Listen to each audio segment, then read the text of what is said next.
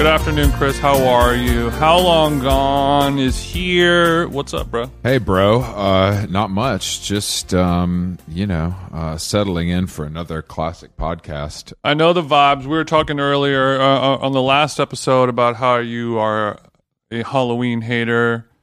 You're a Thanksgiving hater. You're a hater of, I guess, all holidays for the most part. Is that safe to say? That's safe to say. I mean, obviously, July 4th, which feels patriotic, is close to my heart, but I don't eat hamburgers or hot dogs, and I find that fireworks are a little bit too loud. Mm-hmm. You know what I mean? They get, you know how it is, Jason. They get the dogs barking. Yeah, my puppers don't love Thanksgiving, but luckily they don't have to wear any type of medical vest or take any type of supplements to get through. Just you. Has that always been a thing? Jason, I'm going to put on your vest next time we get on the plane. You're feeling a little nervous. Yeah, do not pet DJ. Do not pet. This is my what's the term they use? I always forget. Service animal. Yeah, this is my service podcaster. You can't, please don't pet him. Don't feed him any chocolate. You know what I mean? That would be bad. That's the only way that I get to sit in Comfort Plus is I don't have a ticket per se with my name on it, but I am allowed access in that area. And I do appreciate the leg room in the Comfort Plus section because that's where I kind of spend most of my time is down by the feet. I like to push you right between the Prada tote bag carry-on and the orange podcast kit. You can just kind of snuggle up in there. You know what I mean? And I'm easy. You know me. I'm easy. I'm easy. I don't need much. I mean, the Halloween long tail continues, but I did see some incredible content production from friend of the show, Hailey Bieber, who did like full on, like there was a list of credits, like it was a Vogue cover shoot for her Halloween costume shoot. There was a set designer, hair, makeup, lighting technician for her to look like, Britney Spears. Okay. So, the Crafty killed it on that one. Yeah. Shout out to the guy who drove the Sprinter van. Yeah. The whole thing. It's really crazy. But I think that's what Halloween really is now, is just an opportunity for celebrities to spend $10,000 to $15,000 of their personal money to create outfits that get the tongues wagging on the Instagram platform. Honestly, that's best case for me. If that's what Halloween turns into, that's better than having to see people I know look like shit. Well, it kind of makes sense because, it is content for social media. It is, and, it's very normal to have to come out of pocket for editorial stuff. So this is all just kind of a write-off anyway, right? Yeah, you make a good point, Jason. It's the cost of doing business. It's the cost of staying relevant. The cost of staying relevant is expensive. I'm sorry, Hailey Bieber did Britney Spears. Mm-hmm. She, of course, looked hot. And then she did also the Princess Diaries. I was reading some reports that she did Tear. Yes. I would love to know where you read a report that used the word tear in that way. I think your reporting is maybe an Instagram comment. Is that what you're saying the reporting was? No, I think it was a staff writer at Cosmo who said that. Yeah, that would track for you. I'm checking it out right now, and the production quality is pretty. It's really high. It's crazy. It's really well done. But She's got the baby one more time. She's unfortunately not quite as juicy as Britney Spears. But that's fine. No, it's okay. It's more. We got she's looking better in Toxic. She's looking good on the classic, iconic Rolling Stone cover, cradling a Teletubby. I wish you were. You probably wish you were that purple Teletubby in that photo, don't you? Well, I toggle between being the purple Teletubby in Hailey Bieber's arms and the green alien in Frank Ocean's Prada-clad arms. So it's a tough. Shit. Every day is difficult for me, Jason. We forgot. It's so quickly we forgot that Frank Ocean brought a green baby to the Met Gala. That was what, 3 weeks ago, 4 weeks ago? No, it was longer than that, but I did not forget. Trust me. I've been on tour. I've been on XO Tour Life. Days don't mean anything. XO Tour Life has got Jason spun the fuck out. But we since we last spoke, dear listeners, Jason and I were able to hit the tennis court again and get a nice schwitz, which it didn't look great for the first, I would say, hour and a half, but the last 20 minutes, we really turned up the heat. 90 minutes warm up it's standard, right? That's standard for most tennis matches. That's a Jason style workout. But yeah, so Jake Davis took us out to the court. We had the lobster. He really put us through the paces. It felt amazing, I gotta say, to get out there and do a couple hours hitting the green ball. It did. My knee felt not too bad afterwards. It was a little sore, but beforehand, if I did 2 hours of intensive racket work, my knee would be sore for like a week after, and I would be a little gun shy to get out there. And I think, I would say 2 days of recuperation and I'll be back there. So there is some progress happening. I love to hear that. Well, I actually went back to the undefeated gym on Monday to work out with our former guest Kirsty Gotze. Mm-hmm. And boy, I tell you what,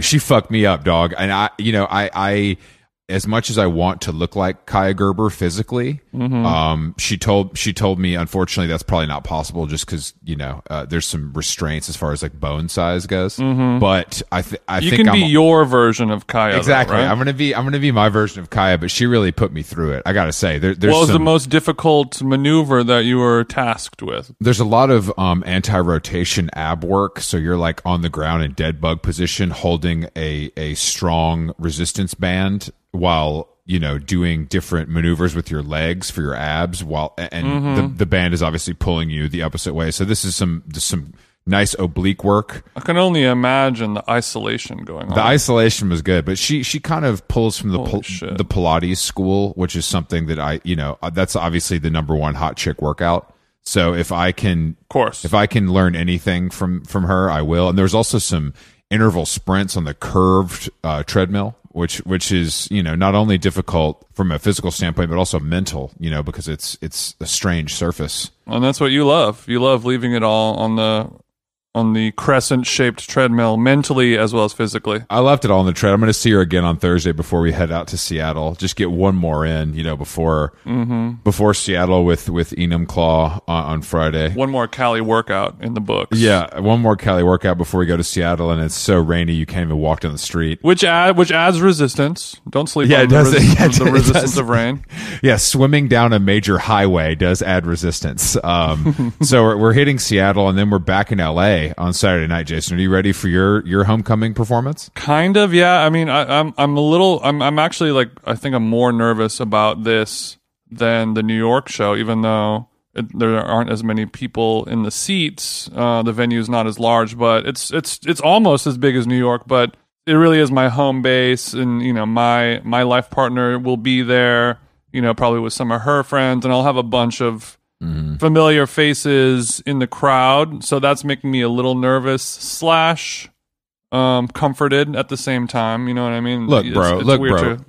I don't think Frankie Chan's going to harass you. I think he's going to be nice. So don't worry about hecklers. Like I don't think these people are going to heckle me. But are bloody beetroots in town? Are you worried about that, or they're not here? Even if Steve Aoki gives me a glowing review, I'll still be able to see in his eyes whether he truly liked it or not. No, of course. And that's kind of what I'm worried about. I just want to do right by him. Luckily for us, Ryan O'Connell is in town. We thought he wasn't in town. He's going to be joining us. And also Whitmer Thomas, the hilarious Whitmer Thomas, who was on this podcast a while ago. Mm-hmm.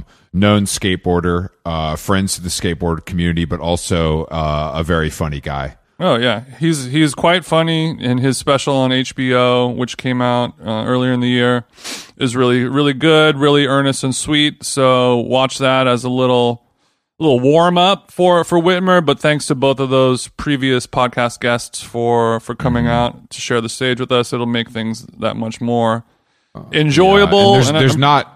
I don't think there's many tickets left. Like, I bet there's 5 tickets left. I think by the time this episode comes out, it'll be sold out. And for that, we thank you. If you slept, then we are sorry. If you're somebody that I am close friends with or a family member of and you slept, I'll see what I can do, but no promises in terms of guest list. I have reserved a spot for your mom, but I didn't know if she was going to make it, so I'd love to give it away. You just let me know. I would love nothing more than to give your mom's guest list spot away. But we do have a guest today, which I believe she deserves a proper introduction. Today we have Penny Martin, who is the editor-in-chief of The Gentlewoman and the former editor-in-chief of Nick Knight's showstudio.com. She was also the chair of fashion media at the London College of Fashion, University of the Arts, London. Oh, mate. She's done it all, but she has a new book called Modern Manners. There's some good tips in here for Jason, about kind of like drinking alone. How to show up to a party alone, which is something that both of us love. I could do 40 minutes on bar soap. Which is on page 126. No problem. Umbrella, the black napkin. I mean, there's a lot of, how to regift, which is I think something that they list as a modern conundrum, and I would tend to agree. I'm curious to hear what the black napkin is. What's the vibe? Is that for makeup reasons? No, I believe because it doesn't show dirt is what I would. You know what I mean? So okay, so it is sort of for makeup reasons. Same reason why my beloved Rihanna requests a black towel. So there's no, the makeup doesn't show on the white napkin or the towel, and then conversely, any pilling on the towel or anything like that won't show up on your well lit screen face. It won't. Well, it also won't stick to your trousers when you get up to use the loo. You know what I mean? If you're at a dining establishment, but okay. Well, we have a lot to cover here. I'm very excited to learn some of these modern manners. I know that she works at a place called The Gentlewoman, and that is, I'm only one of those two things. So hopefully some of those applications are unisex, and I can sort of absorb them and work them into my daily routine. I think that non-binary TJ will be good here. So it is 2021 after all, you know what I mean? And we're mainly going to get into the kind of gender politics of naming your magazine The Gentlewoman in such a time. Let's do it. Well, it's from 2010, but let's give Penny a jingle and we'll go from there. Jason, I want to talk to you today about Timberland Green Stride. Timberland Green Strides. It's a brand new series of boots from the good people over at Timberland, and these are not your grandmother's beef and broccolis. This is some new technology. What's going on with them, Chris? Bro, the soles are made from 75% renewable sugar cane and natural rubber. I know you already know this, but it combines eco-consciousness and comfort, which is two things that I'm pretty bullish on. Yeah, you're bullish on eco. I'm bullish on eco, but Timberland Green Stride uses eco-conscious materials to create styles that are both rugged and lightweight. But Jason, let's not forget durable. You can really wear these motherfuckers. You know what I mean? 75% renewable sugarcane. I didn't even know you can make shoes out of that. That is very sick. I didn't know that either. I learn something new every day. The Green Strides collection, it's part of Timberland's commitment to making more sustainable products and a greener world, with the goal of having a net positive impact on the environment by 2030. That's less than 10 years. Yeah, if we start now, we're going to make it. Shop the men's and women's Timberland Green Stride collection on Timberland.com. Cop your 75% renewable sugar cane, natural rubber sole, Green Stride Timberlands, and stunt on everyone. I think I will. God, you're loud. Hang on a minute. I don't mean as people. I know. No, we're quite loud. Penny, thank you for joining us. You're coming to us from a remote location. Where are you right now? I'm in Paris. I'm in Pigalle, of all places. Pigalle, you say? Oui. That's where we stay usually as well. It's a little far for me, but my girlfriend loves it over there. Well, it is a changed place since the pandemic. All the little interesting places like the sort of abstruse antique shops are closed down, it looks like, but they've kept the sex shops open, which I gather are government subsidized. Yeah. So what about the streetwear basketball courts? Or have those been preserved? Gosh, I'm not aware of those. Perhaps my running route hasn't taken me past them. I'll make a special request. Okay, as long as the sex shops are around. So you like to jog around that neighborhood? I do, yeah. Quite honestly, yes. Okay. What do we do? What kind of mileage are we doing? We talk about exercise a lot on this podcast. So what do we? Kilometers for you, of course. No. I'm from Scotland. It's miles, but no, probably My bad. 5 in the morning or something like that. No, that's much. nothing. No, don't. That's nothing to shake a stick at. You know what I mean? You're getting out there, and that's what's important. But the follow up question to this is Very out there. The footwear choice. Oh well, it's the ones that look like a hoof. They're very ugly, but they do give you spring. What are they called? You mean like a Hoka? No, they're Nikes. No, they're Nikes. They're the Nikes. They're the one that have the metal plate in them, like the marathoners. Maybe, is it does the Pegasus have a hoof? No, in it? Pegasus is far too dense and it kind of absorbs shock and it makes you heavy. Oh. Whereas this makes you spring like a gazelle. Yeah, this is the Jason. This is the shoe that was almost banned by the Olympic Committee because these guys were running too damn fast. You know what I mean? It was just the metal Yes, plate. Well, imagine me running past those sex shops with a special sort of zeal. Special zeal. and additional zeal that you already have for being in that area. Yeah, well, yes. Okay, that's good. So, I mean, because I know that those shoes are only for kind of a performance athlete person, you know, an amateur. It might actually hinder their quarter mile time. So I'm glad that you seem to be taking the running very seriously. Well, yeah. I mean, they actually were given to me by Nike, since you ask. And I think, weren't they devised as part of their under 2 hour marathon deal? Yeah, that's the whole thing. And those shoes, you probably know this because you wear them. I tried them actually, and I hurt my ankle very badly, and they didn't work for me. But the sole actually decreases because you're only supposed to run in them for a couple hundred miles. Is that true? Yeah, you can physically see it gets smaller because they're. Gosh, I need to renew mine then. Maybe there's going to be a whole new sort of emphasis at my running club. Minimum 200. Yeah, I think between 200 and 300 miles, you're supposed to switch them up. It's kind of like how when a new iPhone comes out and your old one kind of stops working all of a sudden. You know what I mean? The Nike also needs to make you keep buying a new pair of shoes every few months. Are you accusing them of inbuilt obsolescence? What is it? The logic of late capitalism? Well, I'm accusing them of that, although I've never said it. It's so eloquently. Inbuilt obsolescence that just sounds a beautiful turn of phrase for such a horrible situation.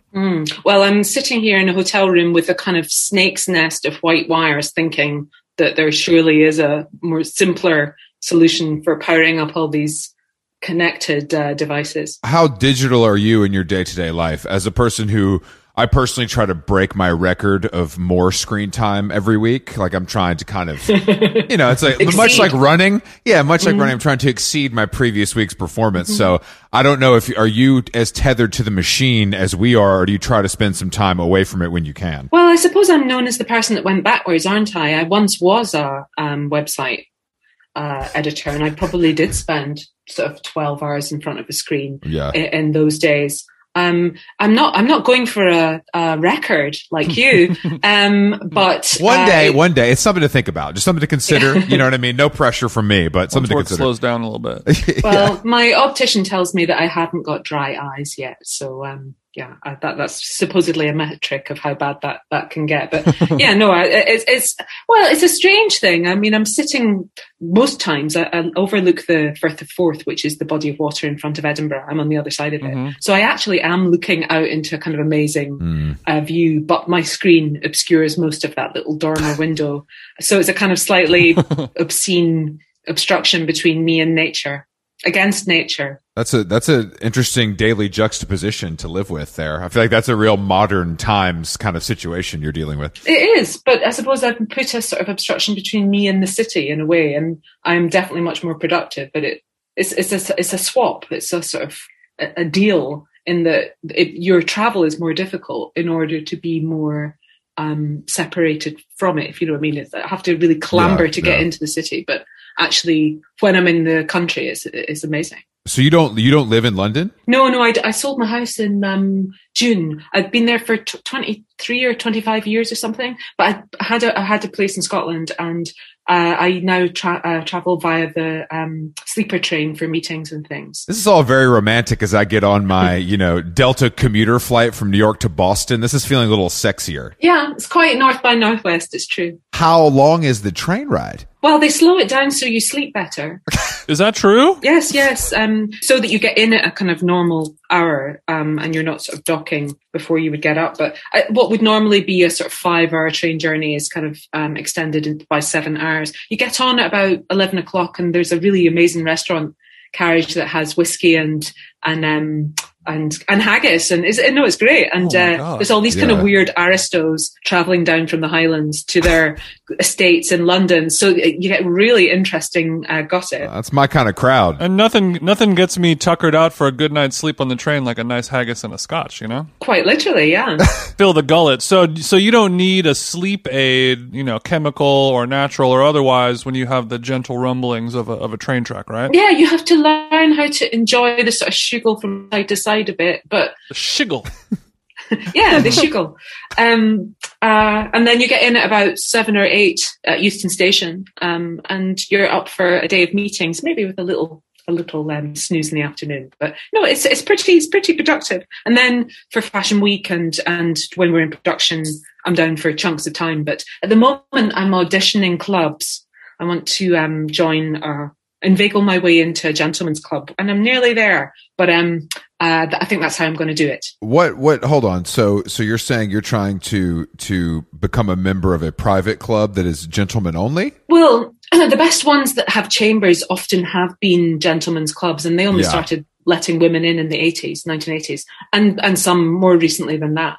But the kind of chains that we all know of members clubs that are rather smart are usually ersatz versions of ones on Pall Mall. And actually, when you get into the ones in Pall Mall, they're the ones that have like the proper Chesterfield sofas and not the copies, and they have an actual library and not kind of the plastic meters. The plastic Chesterfield hits a little different than the original. Yes. Yeah, and I mean, is there anything more depressing than going into a club and you look at the library and you realize it's meters of bought books that they've organized by color or something? It's horrendous. There is nothing worse than organizing books by color. Truly one of some angel wings painted on the library shelves to take a nice selfie in front of, perhaps. Yeah, I say I'll read the red one today.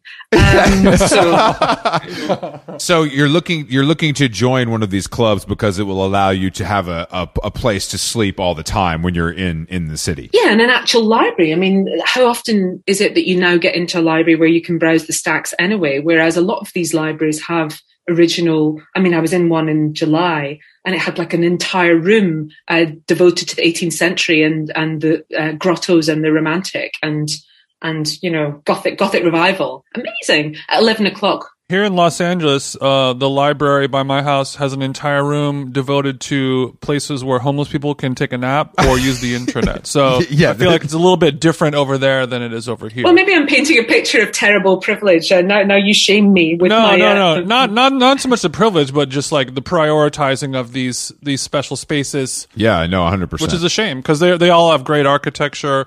They're huge, amazing spaces, but there's just 3, creepy guys using it to jack off on one of the computers or something, Well, I'm sorry to hear it. I mean, I always think it's an amazing opening line for a song.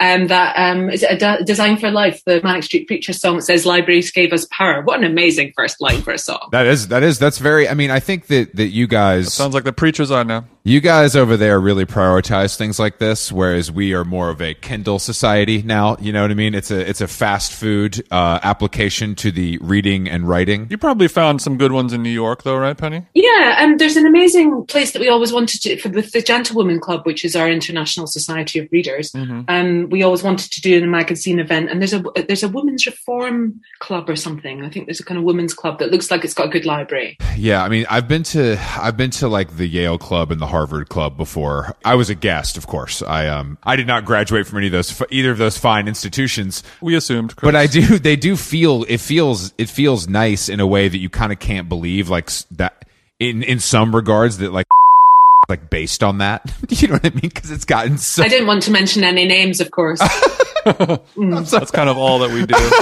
I apologize. We'll cut that out. But you know what I mean. I think that the like what it has become, and we're on tour right now for the podcast, so we've been doing live shows, and we were in Austin, Texas, and there's a members club in Austin, Texas now, which feels very, it does not feel Texan at all. And you say that, but isn't the Harry Ransom archive for photography in Austin, Texas? Is that right?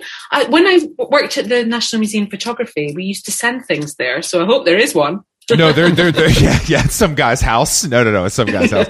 No, Texas has got a great collection. Texas has a lot of great. We went to Houston before that because of the art in Houston is like kind of crazy, and people don't really realize that. But I think that these we talk about this a lot. I don't know if you've experienced this or how much time you've spent exploring America, but it's cities are all kind of becoming the same in this very odd way where we've seen it now because we've been to Boston, Philadelphia, Austin, like places we've been before, but maybe not in a long time.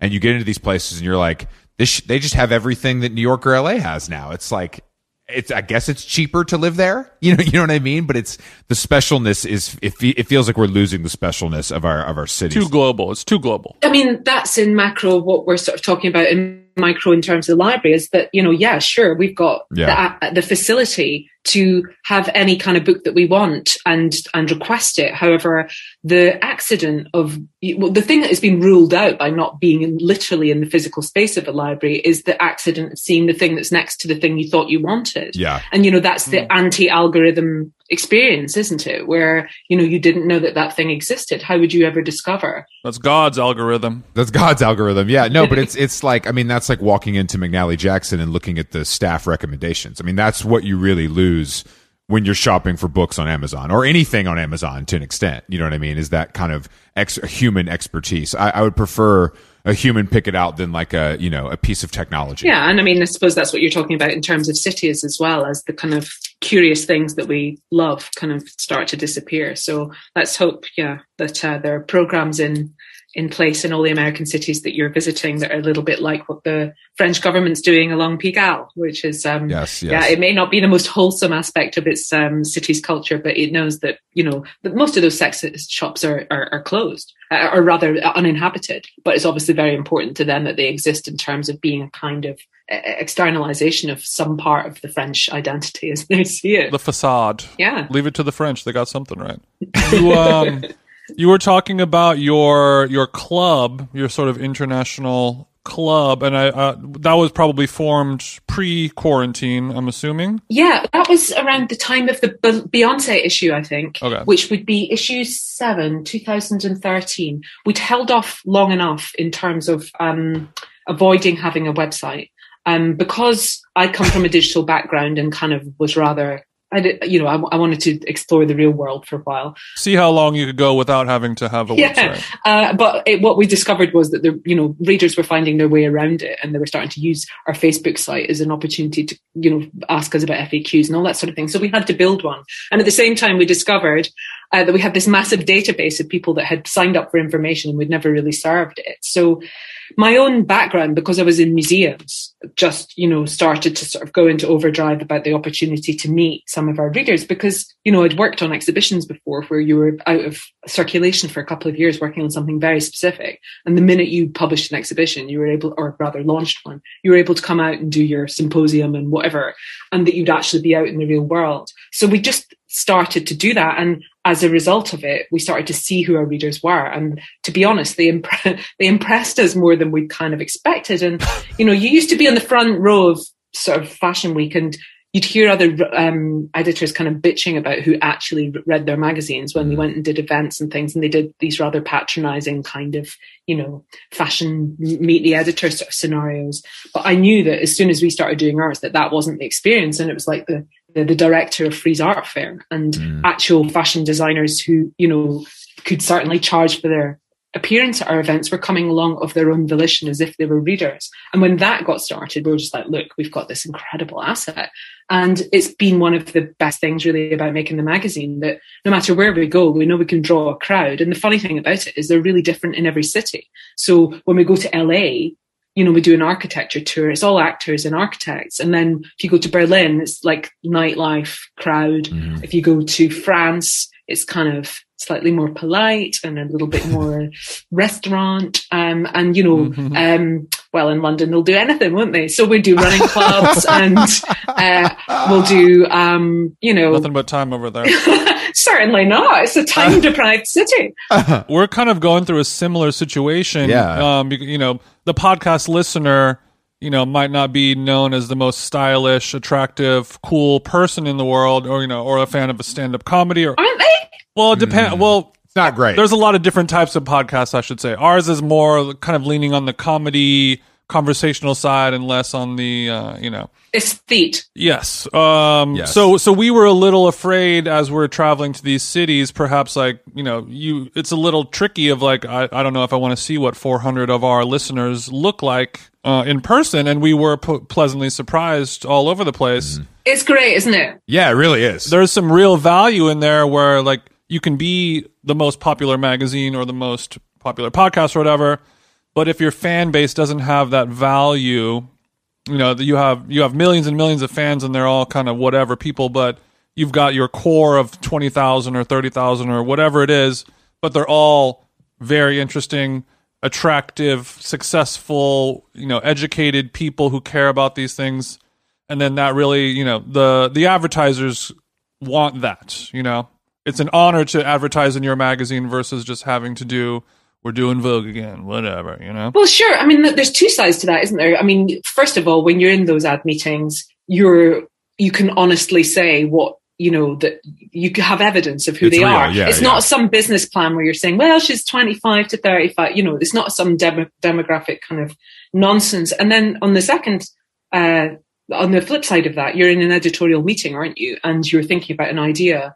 And you're not just shooting in the dark. You actually have met those people and you know whether that's likely to be something that they'd be interested in. And it will work. It just gives you confidence. And it allows you to be a bit more ambitious, I think, once you really know you're on the right track and you're not having to make some kind of bogus projection. And I'm sure this is something you go through with booking covers and something that we deal with booking guests. It's I think there's some that we know are going to be home runs and we want to do this because we know they're going to love it. And there's some that it's important for us to push the listener. You know what I mean? We want to introduce you to this.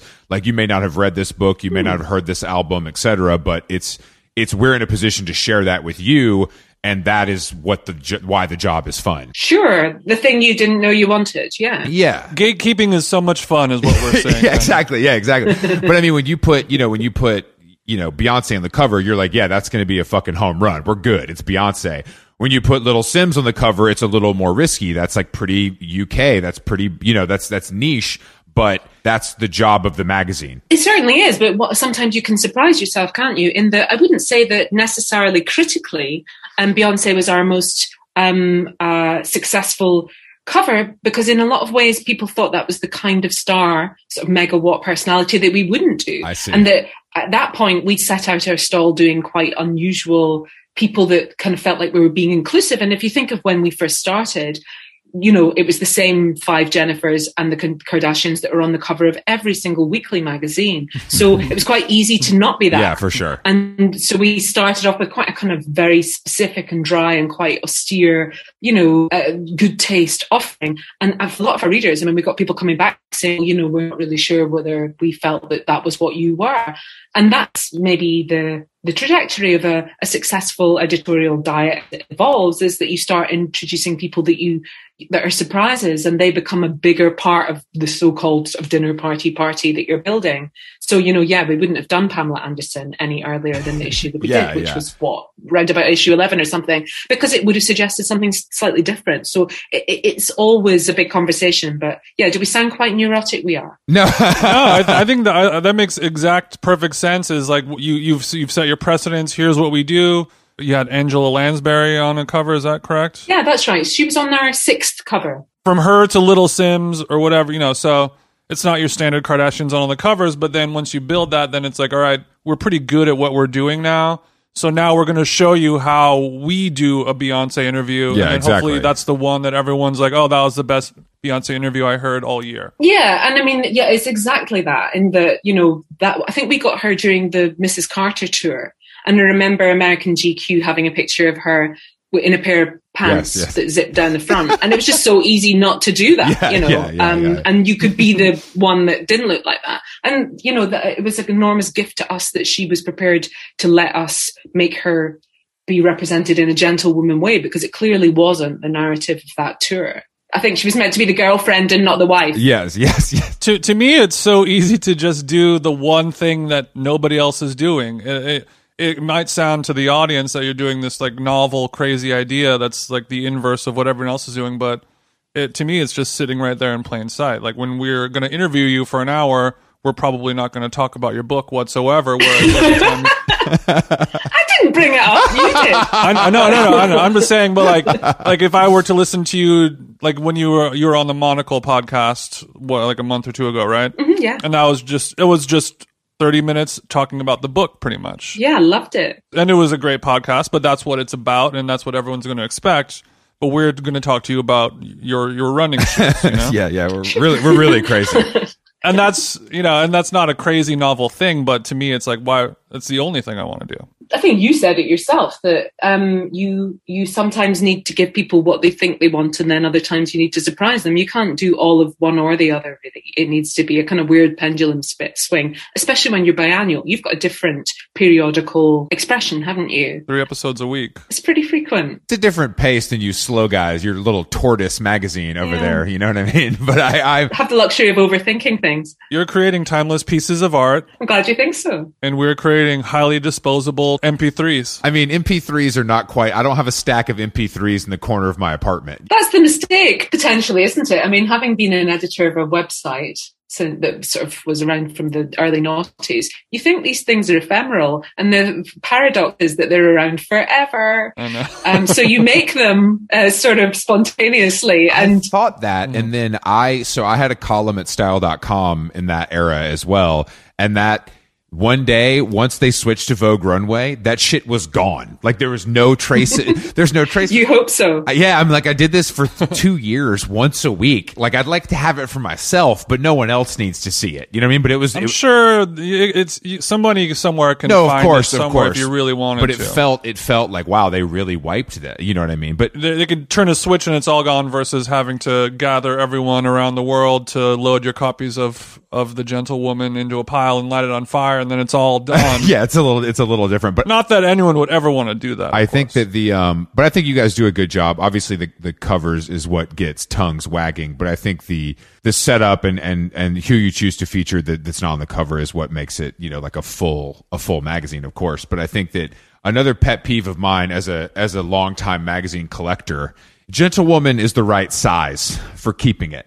And they look nice together because the colors work. And I think that a lot of these guys that come out with these magazines and they're oversized and they're weird. And it's like, you don't want to keep that. It doesn't store well. You know what I mean? And I don't know if that was a conscious decision. It doesn't go on the coffee table. It is the coffee table. Some of these big boys. Exactly. Well, I mean, you know that there are economic reasons. Sure. Certain numbers of pages. It's only ever people that don't work in magazines that say, there's so much advertising in it. And we're going, yes, we're still in jobs. However, in our company, we're obviously the sister or little sister magazine of Fantastic Man and then But before it. And, I think those magazine makers all, love the New Yorker. We love a magazine that you can roll and you can carry. I think that's the modern way to read it.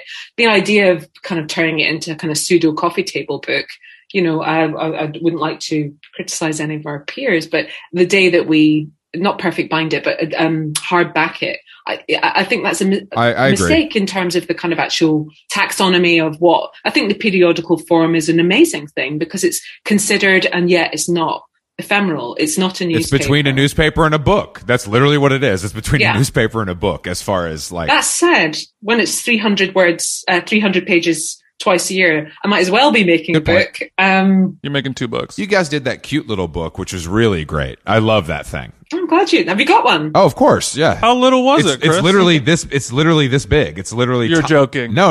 It's great. For listeners at home, it's what, 3 inches? Oh, I wish I was able to tell you the millimeters, but just about. It's about it's between a pack of cards and a box of matches. Yes, and it's in the tradition of sort of 19th century little mini books and mini Bibles. I think especially they were and encyclopedias and dictionaries. Chuck it in the shirt pocket. Exactly. Interestingly, you say that. My husband's aunt has been having chemotherapy, his elderly aunt, and she's in her 80s. And his mother was asking her what she was doing to pass the time. So these are really big, long sessions. She said, well, I got that little book of pennies and I'm on to Zadie Smith. Have you heard of her? Love the idea of her sitting with this tiny little book. That little book is the springboard to a world of literature.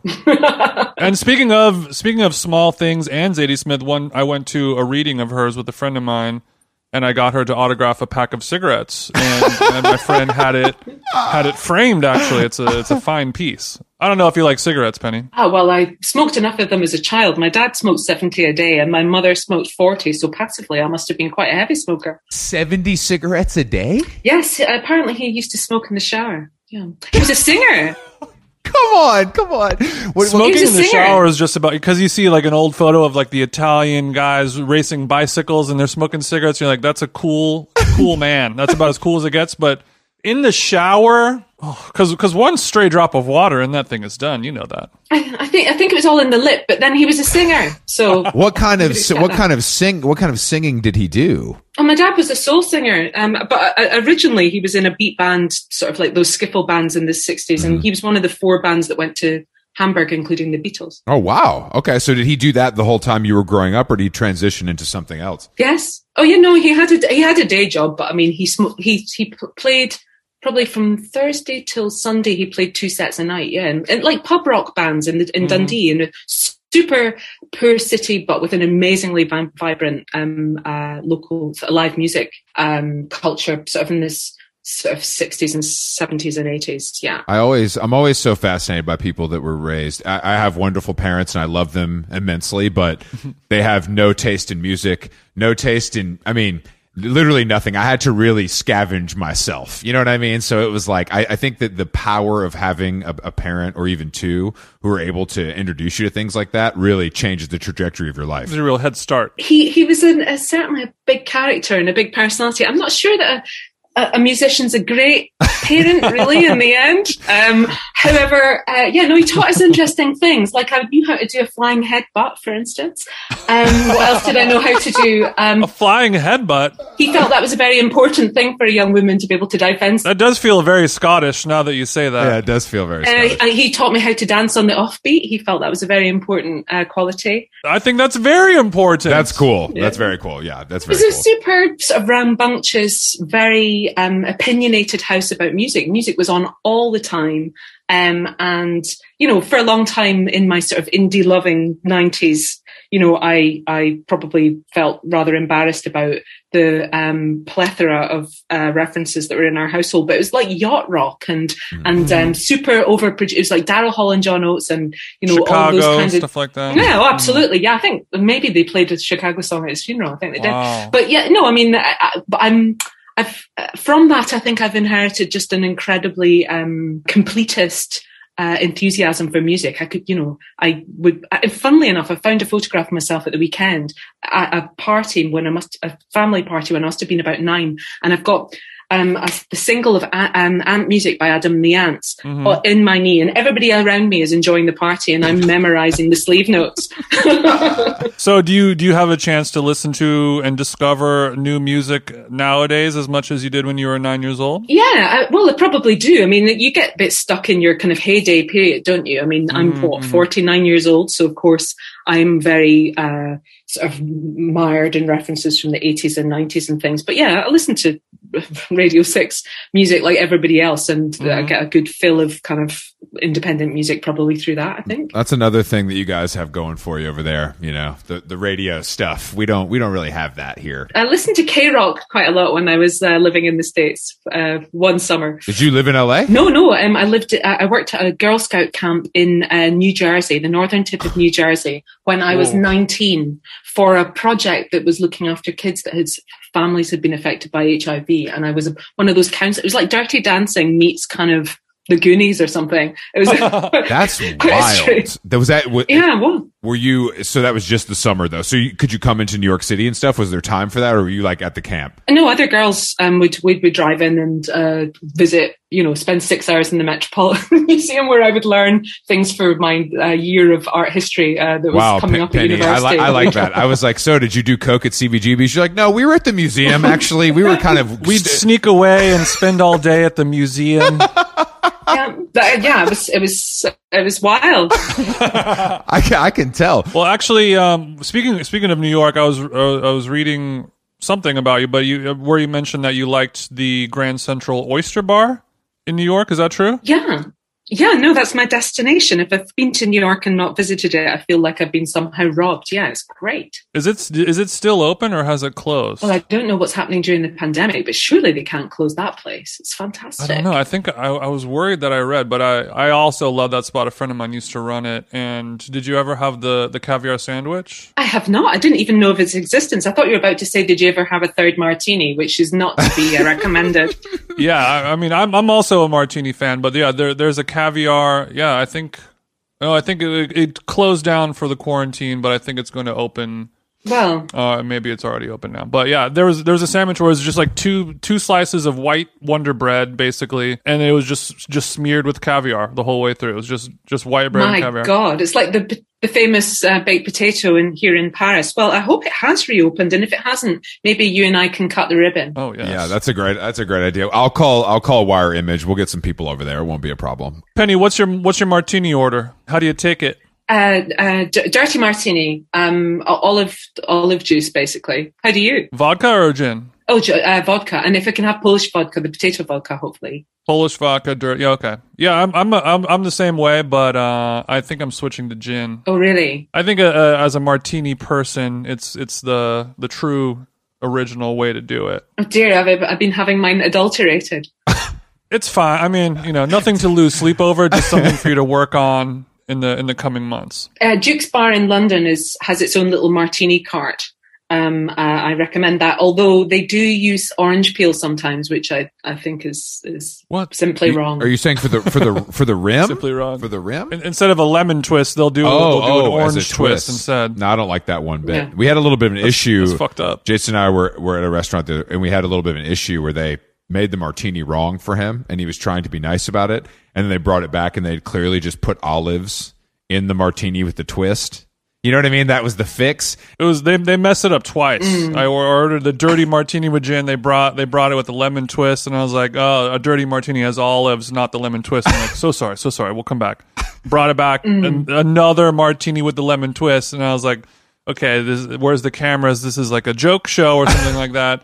Brought it back, and I saw them just pull the lemon off and then put olives into the glass. I mean, you guys just switched that out, right? And they're like, "Yeah, we just did that. We don't really care about you anymore." Yeah, hostile. They admitted their wrong. It was hostile. They admitted their wrongdoing, though, which I appreciate. After you interrogated, but I was happy they admitted it. Don't go back. Well, I'm glad. Yeah, I missed the Grand Central Oyster Bar immensely. It's a special little place, isn't it? Yeah. And you can do two martinis is max for you, Penny. Afterwards, it's a little dicey. Well, at Duke's Bar, they won't serve you a third one. Really? Oh yeah. I mean, I think it has been done, but yeah, yeah. If you get to the end of the second one, I can handle 3 martinis easily. Yeah, well, Jason, you can't see this because he's sitting down, but he's 6'9", so he's a big.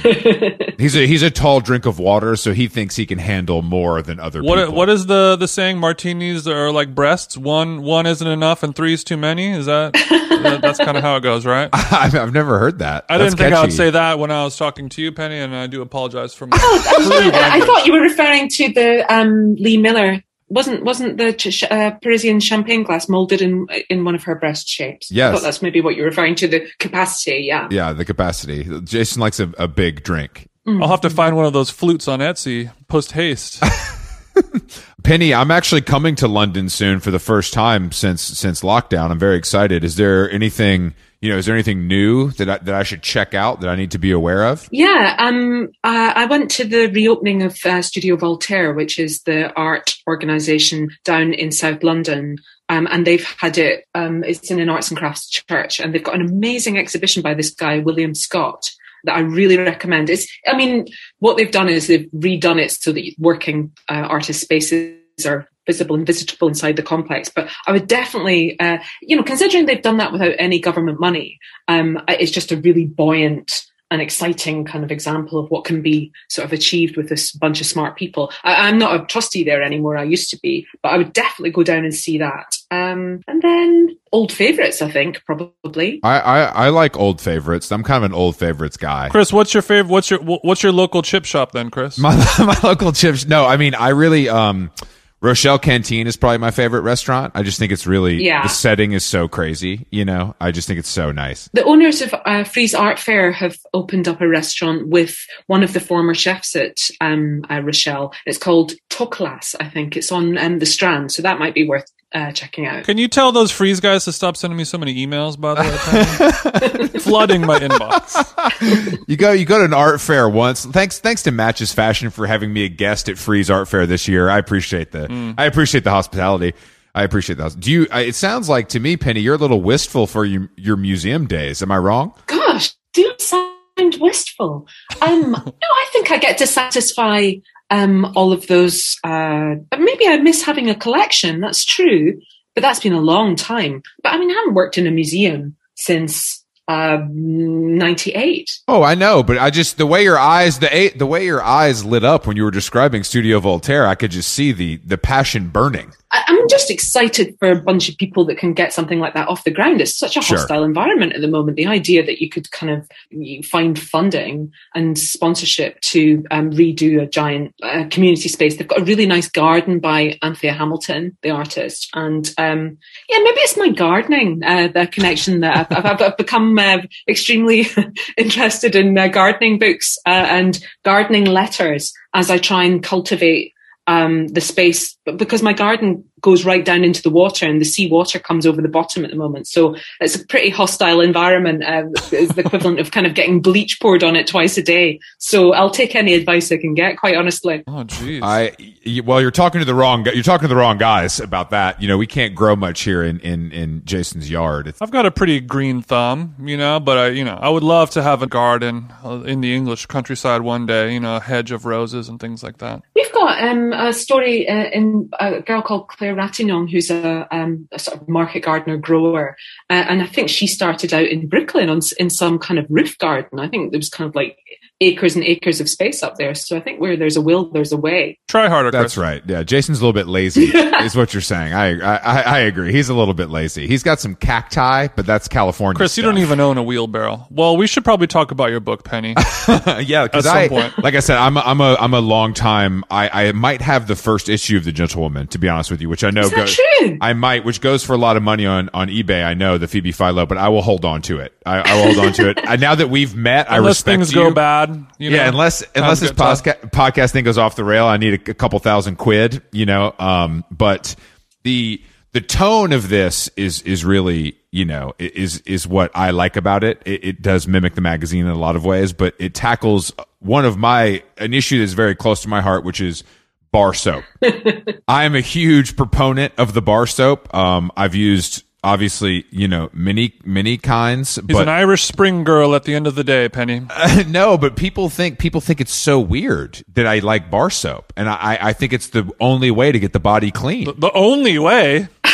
So you actually like the friction? I love so we had, I don't know if you've heard of this brand called Soft Services. It's like a new skincare brand, and we had one of the founders on the show, and they made this exfoliating body bar. The whole brand is for the body. It's not for the face. So it's skincare. Everything but the face. And I got to tell you, my thighs have never looked better. I think this is a masculine thing. I don't think women put the bar in contact with their body in order to create lather. Oh, go on. I think they do it in their hands and then apply the lather the same way you do with cleanser. Whereas it's men that do the rubbing. And have you ever noticed how quickly a man gets through a bar soap in comparison with a woman? So Penny, you're saying that the ladies, they'll get a lather going in their hands and then rub their hands on the body, then apply and then the fellas take the bar straight onto the armpit and the undercarriage. And rub it all over the body. So it's no wonder why you're going through these bars so quickly. So then, would you consider it to be sacrilege to use a washcloth or a loofah or a Japanese bathing towel? No, not necessarily, because that's the kind of implement that creates the contact with the body.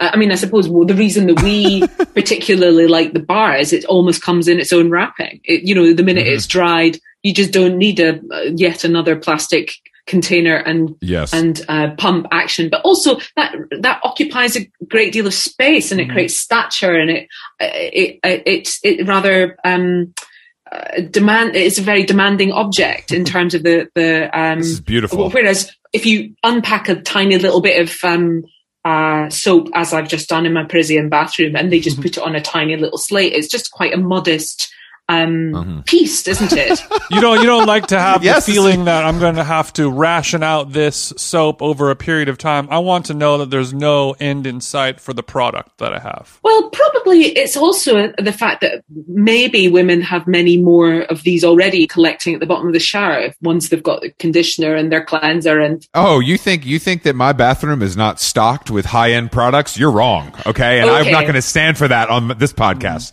Yeah, you want to go toe for toe? Right. I'll pull out my damn creams, okay, and we can start talking. It's nothing. So what brand of soap do you use, if you don't mind me asking, Penny? What's your bar? Well, there is a Pears soap in my shower, but it's not mine.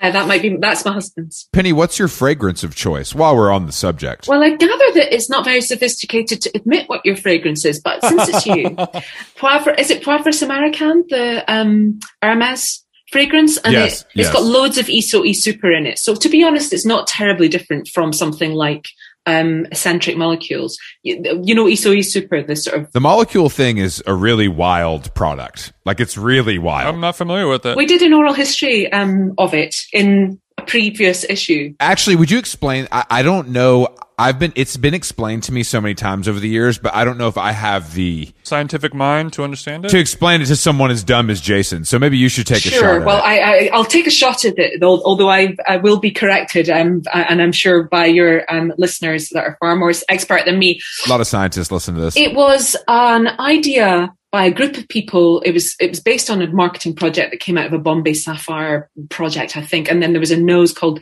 Geza Schoen that was involved and a fragrance expert called Susan Irvin, and Tim Blank's the fashion person. That was the whole gaggle of people that were involved in this project. However, the concept at the bottom of it, and it's a very noughties, sort of late noughties concept, was that the ingredient that's in, a fragrance is a constellation of many molecules that are isolated, and then the mimesis is made and you get a kind of brew.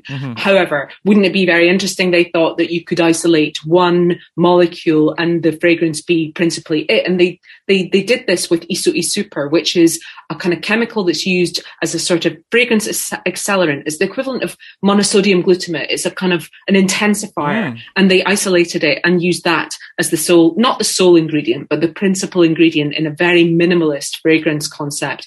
But the thing about it is it has enormous effect. I mean, it literally, you wear it and people will ask you what it is. The first time I ever wore it, actually, I was in New York, and this guy, this Sikh guy, taxi driver, was like kind of coming through the plastic divider to say, what is that smell? What is that smell? And we did. Powerful. Yeah, it's incredible. And the sillage is, the sort of vapor trail behind you is quite strong, and it lasts a long time, and it's a bit of a phenomenon. Men are stopping in their tracks. Birds are landing on your shoulder. Dogs are running around your feet. There's just a magnetism about you from this molecule. Well, you're teasing me, but yes. Why doesn't everyone wear this all the time?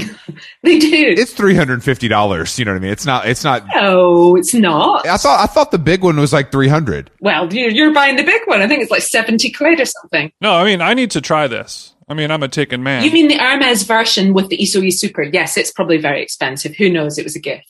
However, the molecule itself. What is Iso? Iso Super is the name of the chemical. Okay. ISO. and then E, the letter E, and then super. That's its Iso E name, and it's Super. used in detergents and washing powder for your clothing, and it's used in the industry. It's I feel like I had heard about it years ago from someone who was like really into fragrance, and then like you said, like 3-4 years ago, I'm like, it's everywhere. Yeah. It's like for sale in all the right stores. You know, it's like it's that kind of thing. But it's been around for what seems like a long time. Tetramethyl acetal lacadrona phalantinus is what it's technically Exactly. called. Yeah. Exactly. catchy. Exactly. It just it rolls off the tongue. Those guys over at Hermes are so good at their branding and stuff. I also in the book, you know, there's a lot of stuff about, you know, spending time alone, which is something that Jason and I are both big proponents of, which we've been told is a Virgo. Of course, we're Virgos, Penny. Is a Virgo trait.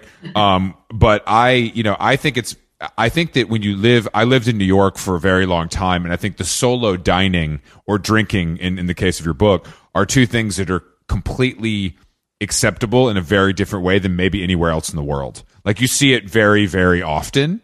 And For women too? honestly, yeah. Like I would say I've witnessed that for men or women more often in New York than anywhere else in the world. And I'm a big proponent of it myself. But I think it does, for a lot of people, it's a hump to get over. Yeah, I think it still is. And the idea that, well, maybe it is very much from a British perspective, although that was an LA writer that wrote The Solitary Drink for us a good few years ago, because the book is an anthology. All these pieces have appeared in the magazine over the years. But there's obviously the history there about what the assumptions were, and they're quite recent legal examples of, different brands. The British version of McDonald's, Wimpy, as late as the late 1970s, you couldn't, as a woman, enter Wimpy after, I think it was 8 o'clock, other than to be assumed that you were soliciting. Prostitution, not the Bible or something. no, soliciting sex. Yeah. It's quite recent that idea about being out on your own and being confused with why you might not be chaperoned, and just also, but then it's not just the sort of shame or sort of social appearances of that kind of solitude. It's also, once you've decided that that's what you want, how to get it, how to be left alone. And there's I think that's probably the character of a lot of the pieces in the book, that, they present a kind of social problem and they're rather sort of hopefully entertaining about them. But then ultimately there are some takeaways. If that's what you want, then, this is how to deflect attention or make friends with the bartender or make sure you don't get so hammered that, you're not going to do it again. So you're saying for next time I go out to eat alone, I need to make myself uglier so people don't approach me. I got it. I'll work on that. I definitely don't think it's that. I think it's about why, maybe you could be reading a terrible book very visibly or something like that might turn off some people. Yeah, exactly. Yeah. Sometimes those kinds of tics almost flag anxiety, don't they? The idea that you might be scrolling through your phone just sort of says, I'm worried about being on my own. Whereas if you put the phone away and you really own it, maybe people are less inclined to bother you, I think. Wow, how would you talk to this rock? Certainly they won't reply. I think that this is particularly interesting because I think that the novel coronavirus and the quarantine forced a lot of people who had never spent a lot of idle time alone to do that. You know what I mean? Or at least more so than they ever had before. And maybe, look inward more than they ever had before. And I wonder if that will see an uptick in this sort of behavior or if it will go the other way. I think this is the crucial moment, isn't it? It's about deciding what the terms of engagement are now that we're proceeding back out. And it's just which bits of the prior saturation of media and the kind of visibility of ourselves do we want to resume, and which bits of our kind of anonymity and privacy do we want to take back.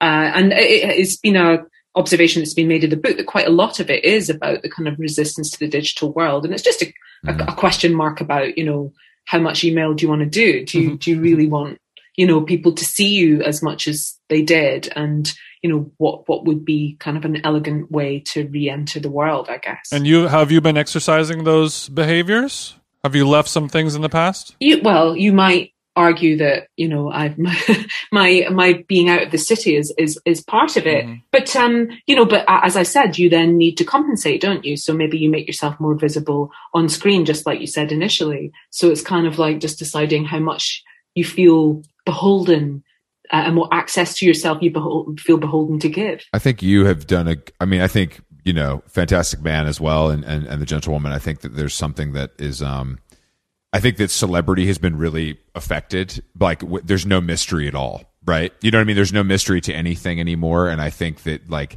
even with the publications, there's a mystery to it that I think is very appealing to people in some ways. And obviously that's somewhat the participation in the internet and social media and what level of that you choose to do. But I think that mystery is something that is totally gone in our society, especially from anything public facing. I think it's very rare. That is true, but also the opposite is true. It's kind of like they coexist in that when we first started, it was quite common for people to be publishing interviews in comparable publications or in newspapers where you could tell that they'd only really got 20 minutes with somebody. Yeah, and actually, if you looked at the imagery, they were so heavily retouched and so kind of mediated that they were starting to become actually quite distant, and there was almost no point in the encounter at all. So whilst there's that kind of respect for somebody and giving them a little bit of elevation, I think, is kind of what you're pointing to. Also, we were likely to be the kind of magazine that were working, retouching things, fact-checking things into kind of oblivion, and the kind of journal detail of the vernacular of their lives, what soap they the kind of the ordinary, the weeds, I think, and made it into the profiles. So if you can get the two together, I think that's kind of the dream, isn't it? So we do on this podcast every week, girl. Exactly. That's what we talk about all the time, though, is the celebrity profile and what it's become and how, they're writing them themselves or their husband's writing it or whatever it may be. And that kind of era of like, I'm going to spend a week at a hotel with a very famous person and really get into the intricacies of their life and how they behave it's so rare now that those things, have a longer tail than they ever have. Because when one of those is done well, it's captivating. I think people have forgotten how good they can be. Often the trick is making sure that you don't get the person during the junket, which is almost against the grain of what the logic of booking really is. But, you're not really going to, yes, if they are already on that junket, your first line of your profile is going to read so-and-so slips into the banquette and orders a salad or whatever. And you've got to count down until the 12 minutes before they leave sort of thing. And the sorts of things they're likely to say. Yeah, no, I hope that there's a return to it to some extent. I think that, you guys are carrying the torch, and there's a few like you, mercifully that could continue to do that. I also think though that and you have more insight to this than I do, but I think certain celebrities or whatever high profile people are more in touch with which publications and which things matter. And it's not just the publicist told me to be here. There's a few things where like, I want to do this and I'll give them the time. Yeah, it can be surprising. And also, who doggedly will hang on when it's not happened. So yeah, you probably receive return phone calls and emails from certain people. But it's as much what you do as what you don't do, isn't it? That's very true. And I think there's things that we try to avoid here for sure. And then, there's things that we've learned that we're better at and we lean into. And that's just, luckily I'm good at saying no in a way that lets them down a little bit easier than Chris. But, every week we have to figure out a new pleasant way of saying no to somebody for whatever reason. You can't just say like, sorry, you're boring. you can hand on heart say, we know that the readers won't respond to that. And once you've met them, I think that's a reasonable I agree. I mean, return. I think that the funny thing about podcasting is that there's a lot of people, maybe not a lot, but there's people that come on the show that are relatively high profile that have never listened to it and never really looked into it. And that's number one. That's what we want. That's what we want. I know that you came onto this podcast. You're like, I don't know who these guys are. I don't know what this shit is. That's not correct. But they told me I had to do this, so I'm gonna do this shit. I want to be at dinner, but like it's more fun that way. It just is. It's more fun that way. I would rather that than somebody who's like a fan. That's just boring. It's not the same interaction. Depending Jason on likes to get his ass how kissed a little more attractive. than me. Like when Charlie XCX said she was a fan, I was okay with that. Let's just say that. Sure. I was too. Because you get to have that truly organic document of a conversation of people meeting each other for the first time and like, why the fuck am I talking to you right now? And then, sometimes some pure gold can come from that. So who are the people that you like every week write to? I mean, is there a publicist that receives a sort of return letter? Because I've got loads of them. Well, I mean, we like to mix it up, and Chris handles most of the booking, but we really like to have a plethora of people, people like you. Come on, names. Oh, you're looking for some high-level names. Got it. Well, just is there somebody that you write to?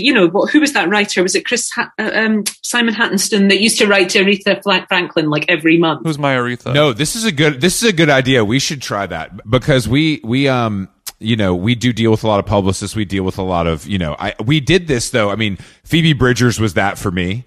And she came on, you know what I mean? And I think Chris's would probably be Liam Gallagher. Oh, really? Yeah, Liam Gallagher would be. Fuck, you could get him, surely. I don't think we have the same UK connections that you do, Penny. But if you want to help out, you just let me know. I'm all ears. But we'll take the guy who does the tambourines and slow dive. Like we'll do just about anything. You know what I mean? Yeah, I'll do anything. I'll do anything. Yeah, I'll take Bonehead if he's drunk. You know what I mean? Listen, it was one of the highlights of my career at the Gentlewoman, where about 6 months ago I got sent a photograph of Bez holding the Gentlewoman. That's so sick. That's so sick. That's very cool. My heart. Yeah, that's very cool. Yeah. No, that's he was very photographed cool. in some kind of Buddhist colony or something, wherever he lives. I don't know where it is. Yeah, I think I like I want to interview people who like nobody else really gets a chance to interview, or a person who does a lot of interviewing and they're always bad, and I want to try to figure out how can we do the cool, the good Beyonce interview, like how you guys did or something like that. Yeah. So we're shooting for the Lindsay Lohan cover. I'll let you know how it goes. She's returning to Netflix, so we have a small window where we could get her. Yeah. Good tip. Sorry to be the one to tell you that. Yeah. All right, Penny. It's been a pleasure. Thank you for joining us. The book is Modern Manners, and it is in stores everywhere, right? Everywhere. Just in time for the holiday season. Indeed. And it's not a tiny book, but it's not large either, right? It's a regular sized book. It could fit into a classic stocking, if I do say so myself. It's very true. It's got a bit of heft. It's chunky. Yeah, exactly. And the magazine and the newest issue of the Gentlewoman is out. It has little Sims on the cover. It's a yellowish hue, I believe. Yeah, very bright. I would say Florida yellow. Florida yellow. Okay, and we'll look out. And so when does the next issue come out then? If it's biannual, 2022. Who's on the cover? Who's on the cover of the next issue? I can't possibly tell you that. Nice try, lads. You're good, Penny. You're running the show for a reason.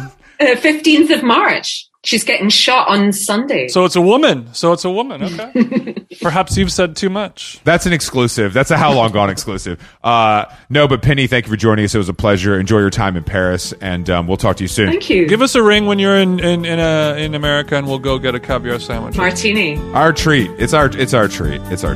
Well, this was mine. Thank you. Ta-ta.